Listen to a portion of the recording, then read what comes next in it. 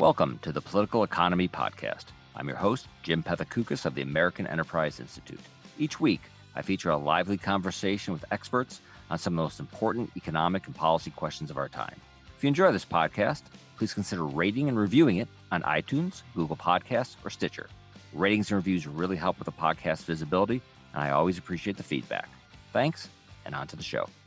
The COVID-19 pandemic forced many American businesses to close their doors or shift their operating models. Early in the pandemic, we saw entrepreneurs rushing to meet demand for face masks, hand sanitizer, and more. But what's the big picture?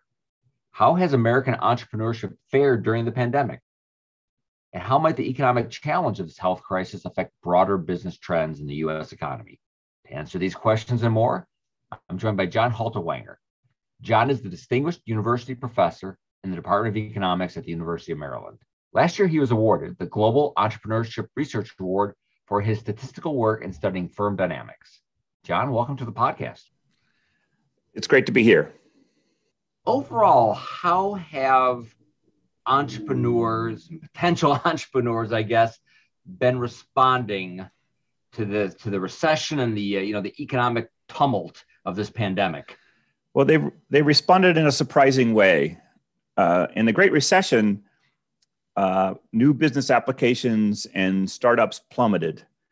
And early in the pandemic, we saw evidence that the same thing was happening in the first, 6 to 8 weeks. And then starting last June, there's been a surge in new business applications both for likely new employers and likely new non-employers. And the surge was especially high last summer. It tapered off a bit in the fall, but in 2021, it surged again. And so essentially 7 of the highest months ever in terms of the data are between July 2020 and now. What do you think explains that observation? I think we're still trying to figure that out, partly because we were surprised. But I think we actually have a reasonably good handle on what's happening.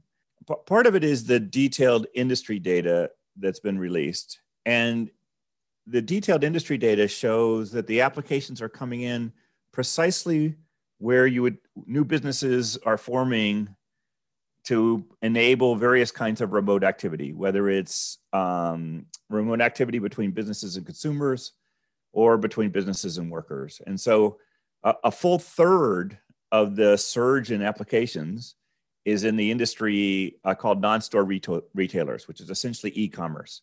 And other sectors that have also surged are the areas where you would expect there to be support activity for online activity and online retailers, for example, like trucking and warehousing. We've also seen a huge surge in professional, scientific, and technical services. That's an important part of high-tech activity with lots of computer design and software programming and the like. And so those are, again, places where you might expect there to be a surge because there's new market opportunities to do things, to do business differently. And I think the second part that fits in is I think there's increasing evidence that we're headed towards a new normal. And so the new normal will not be everybody going in 5 days a week to some central location. There'll be more hybrid activity, lots of remote activity. And so in many ways, the entrepreneurs since July have been anticipating this restructuring.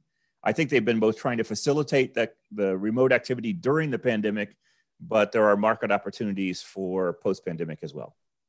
I find that super interesting because at least, as I see it, there's sort of 2 issues. One, just sort of the quantity that we saw with this huge economic shock, which I'm sure there were a lot of businesses, going out of business and people losing their jobs.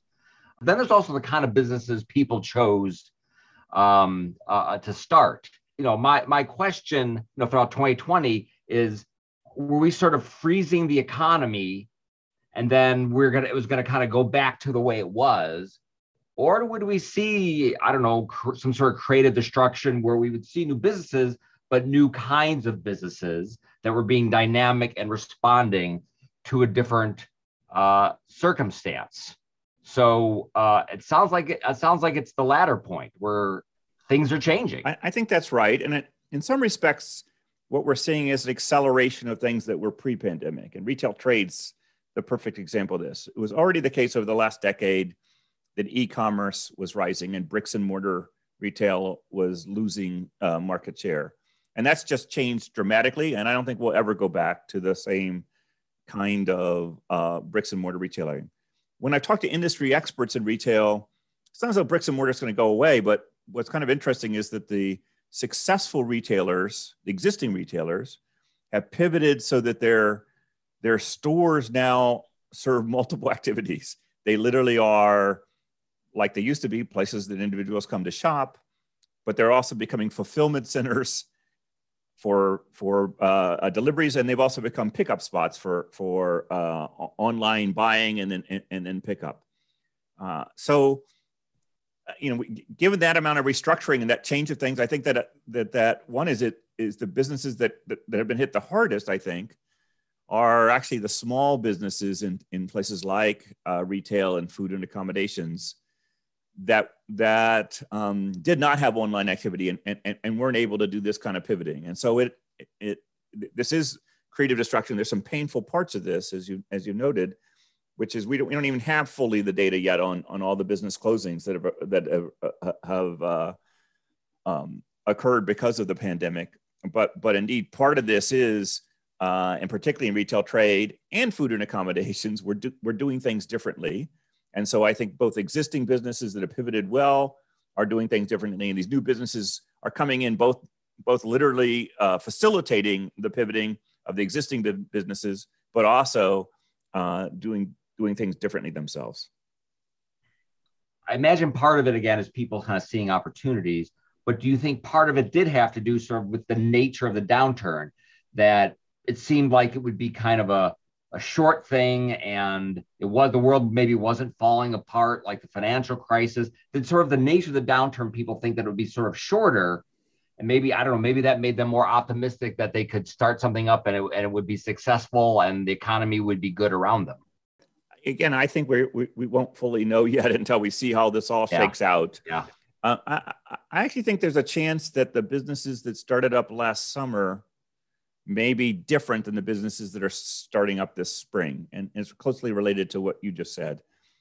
Last summer, I think the uncertainty was enormous, but it's clear, given all the lockdowns and shutdowns, that there were opportunities for stepping in and doing things temporarily, right? So in many ways, I think they were opportunistic necessity kinds of businesses. So we need to remember there was both a surge in businesses, applications that were headed to be new employers, which often takes at least some resources. You don't open up a business and hire people unless you've got some resources. And also a huge surge in applications for what we call non-employers, basically self-employment activity, but where you needed an employer identification number.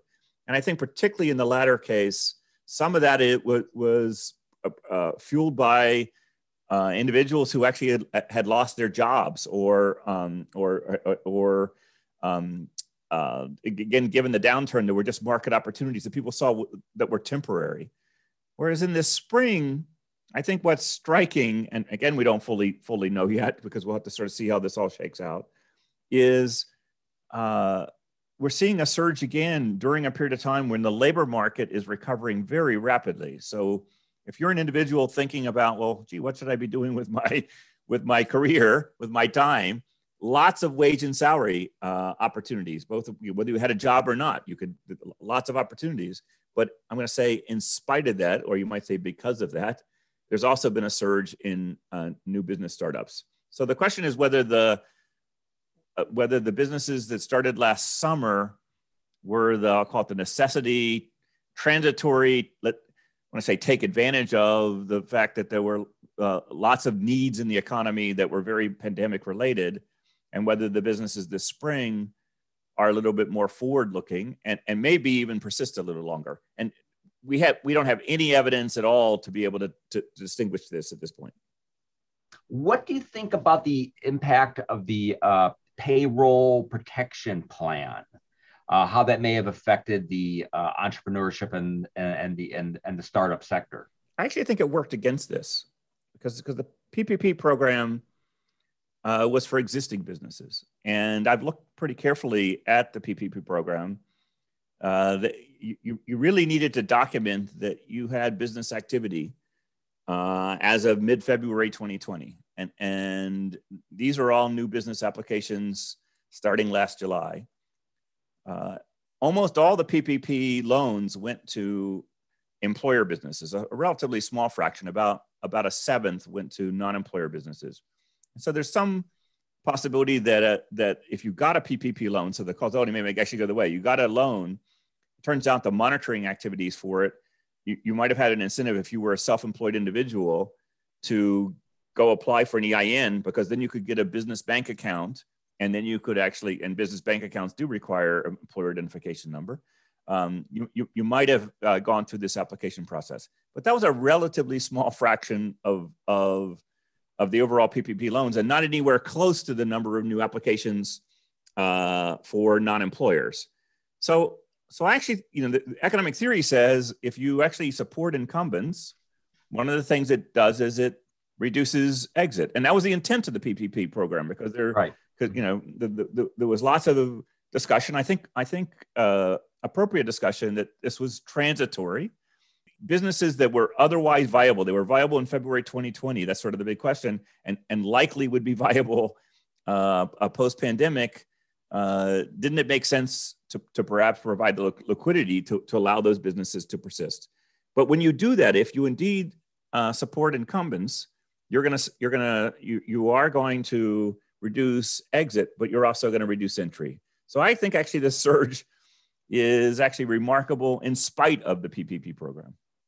Well, that's sort of very interesting, sort of trade-off you've identified, that if everything was going to get frozen in place, then maybe you really want to focus on keeping those otherwise viable businesses intact. But if that economy is going to change in some key ways, then you also want to make sure that labor and capital is being used as efficiently as possible in this altered new economy. And in that case, you want that creative destruction to happen. Do you think we just about got it right with this payroll plan and other efforts, given that dynamic? It would be interesting as we learn more to understand where these new businesses fit relative to the exiting businesses. So let's think about our restaurants. So there may have been restaurants that in spite of PPP just could not stay open. It just did not make sense given the burden of the pandemic. And even if you got the loans, the question is how could you continue with the limited activity?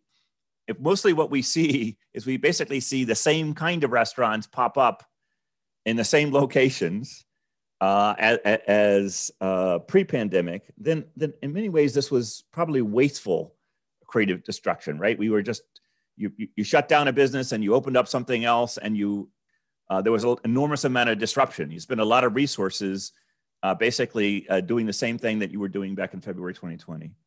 And I don't think we know how many such, I'll sort of say literally replacement businesses there are. But, right. But I think there's at least two other categories of businesses. One are the kind of businesses where they're literally doing something different, and that the business model is different. It's more remote activity oriented and I'll say more flexible. Another one that I think is actually also not well understood yet is I do think the daytime population, working age population, is not going to be spending their time in the same locations that they were in February 2020. We're going to be more spatially spread out.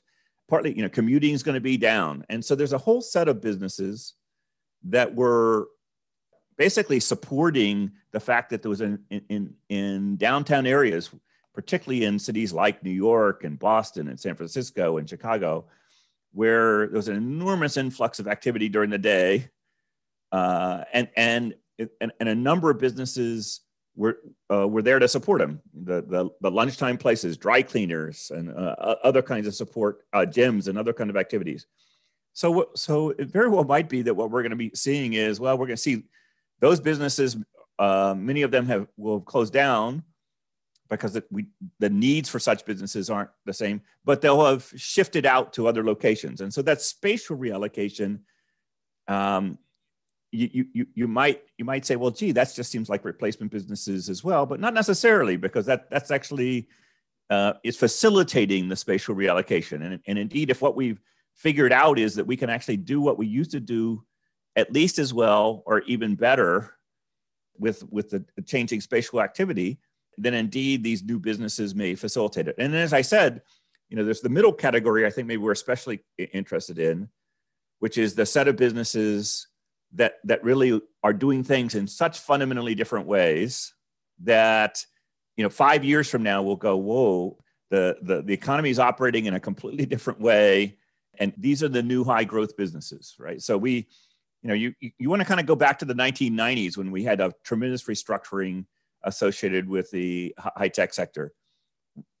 The companies like Microsoft and Apple and Amazon, they were not household names in the first half a dozen years, right? They were struggling. Actually, almost all of them started very small, under 10 people, and then of course have become just the mega businesses of today. And so we just don't have, this is the crystal ball we don't have, is understanding, okay, which businesses are going to become the new superstar businesses of the future, and in part potentially induced by the pandemic.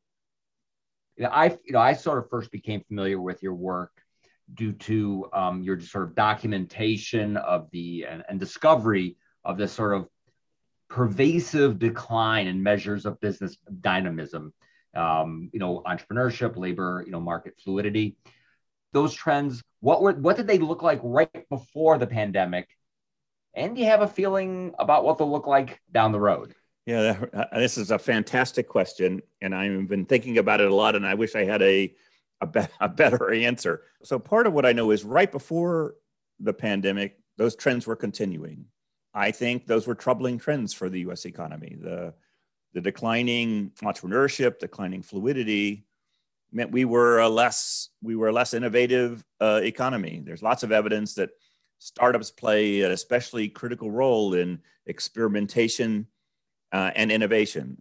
The dynamism and flexibility of the labor market is what's enabled us historically to absorb and change in the way that we do business. And I think in the post-2000 period, the U.S. economy has not had that dynamism and flexibility. So, again, back in the 1990s and even in the 1980s, excuse me, is the U.S. economy, the U.S. Policymakers would often say to Europe, make your markets more flexible, make your labor markets more flexible, make your product markets more flexible, and you'll be able to absorb the kind of changes that are going on. And we would point to evidence that suggested we were able to accommodate all of the changes that were going on during that period. I think that we became much less able to do that. So all that was true. And so now we have this enormous a downturn and sort of changing activity. And so related to our earlier parts of our discussion, one is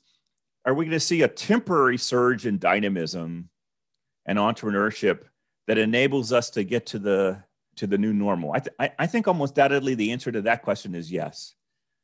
Then the question is, did this somehow unleash, entrepreneurship in a way that will start facilitating the kind of innovation that lots of people expected we might see from all the kinds of technological advances that we've seen over the last 10 or 15 years? Remember, there's a big puzzle going on between the technological optimists who point at all the developments in AI and automation and robotics and the like, and the fact that the little oblongs that we carry in our pockets, these cell phones, are just incredibly powerful, enable us to do so many things. But in spite of all that, productivity growth has been just anemic pre-pandemic. So, Chad Severson at Chicago said something along these lines. He was talking literally at a conference in honor of Akian and Howitt, who are, pioneers in creative destruction.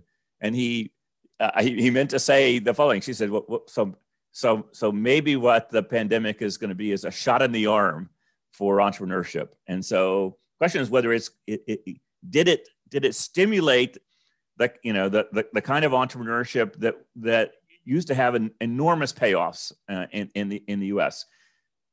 I think we just don't know the answer to that question as to whether this is going to be a transitory surge in dynamism and entrepreneurship, or have things changed in such a way that indeed we'll go back to the times when we had this kind of dynamism and flexibility that we used to have pre-2000.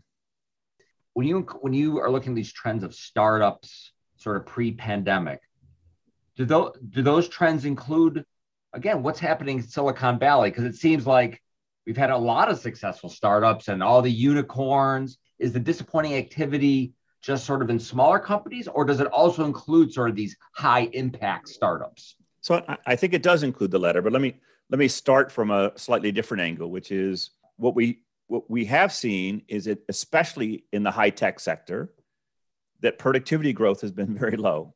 Now, lots of people push back, particularly folks from the Silicon Valley, saying we don't think you're measuring our contribution appropriately, and that debate's still going on, and so I'm at least sympathetic that measurement is really hard in terms of what is the value added of all the things that we can do with these cell phones and the like, in terms of how we manage our activities and so on, and the consumption value of all those things. But in terms of the hard numbers, it's not just aggregate productivity that has been slumping, but the high tech sector, and by that I mean both the IT intensive producing and using sectors, they were the ones that were behind the surge in productivity in the 1990s through the mid 2000s to 2005.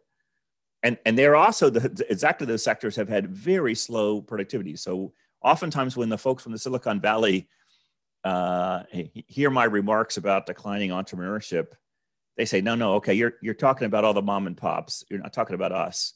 Right. And we're doing just fine. And I say to them, okay, help me explain why the productivity growth is so low, particularly in the post-2010 period, in precisely the sectors that you're contributing to, and that was so high 10 or 15 years ago. So that's sort of one perspective is, okay, how do we explain the productivity growth? The second thing is we have seen in the data, so some of the work that I've done is I said, okay, let's go look particularly at the high tech sectors. And one of the things that we've been struck by in the post-2000 period is that high growth startups have diminished in the high tech sector. Now, here's where it gets complicated. One way of putting it simply is, back in the 1990s, if you were a high growth startup, you wanted to be the next Google. In fact, you were the next Google. Whereas as we moved through the post 2000s, you wanted to be bought by Google. And so what we've seen is increased acquisitions going on by the big tech guys of businesses that you arguably would have shown up in the data as high growth employment and revenue businesses, but instead of going public and really taking off, because so going public is often associated with high growth, but it's not the causality is not going from going public to growth. It's if you have an IPO, you're obviously a business that has the potential to do just amazing things, and you're looking for the resources to be able to make that happen. So we've seen this shift away from IPOs to acquisitions. There's a core part of the debate about what's going on with big tech right now is, are these acquisitions productivity enhancing, or are these killer acquisitions, right? Or is this the big tech buying up these businesses and stifling? Then I come back to the productivity numbers. I say, well, if this was all good news, and it was actually the big tech guys taking advantage of the fact, you could tell this story, right?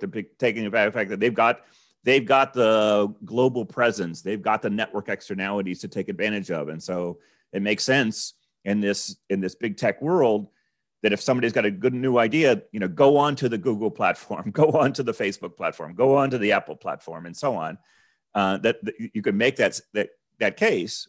And I then say to myself, well, if it was all good news, why is productivity so low? So that's why I'm skeptical that there has, again, that all has been well out of the high tech sector mostly because of the productivity numbers. Let me finish up with a question I know you were expecting. I work at a think tank. We develop policy proposals. I'm not going to ask you for a 25-point plan to boost startups and dynamism, but do you have an idea or two for policymakers? Well, I think it's more of a general view, and then maybe there's some specifics that go with it, and that is, and it's related to our discussion of the PPP program, which was, again, I don't want to be critical of that program per se, is oftentimes policy is all about incumbents, right? It's okay, what do we need to spur growth and innovation if we, for incumbents? And so I think we often don't think enough about the businesses that aren't there and that could be there. And so I think that just in general, you need someone to be an advocate for new and young businesses. So some of the ideas that are out there, and actually even showed up in the executive order a couple of weeks ago, I think there's potential support for, both for dynamism and for entrepreneurship, non-competes, occupational licensing, things of that sort. I think are areas that there could be improvements. I think immigration reform, particularly at the high end, the high skill level. This is something that's often been discussed, but I think it's really, really important. The United States is a magnet for the best and the brightest to come to get graduate education in all fields, but particularly the STEM fields. And we ought to keep as many of those highly trained individuals in the United States in terms of permitting them to stay and actually thrive, both to start businesses, but also to bring their expertise. So basically, the point is to have a mindset that let's have an advocate in policy for new and young businesses, and quite seriously, I in many ways I think the Small Business Administration could do more good and would do more good if it was the Young Business Administration rather than the Small Business Administration. My guest today has been John Halterwanger. John, thanks so much for coming on the podcast. Great stuff. Right. Thank you. Thank you very much.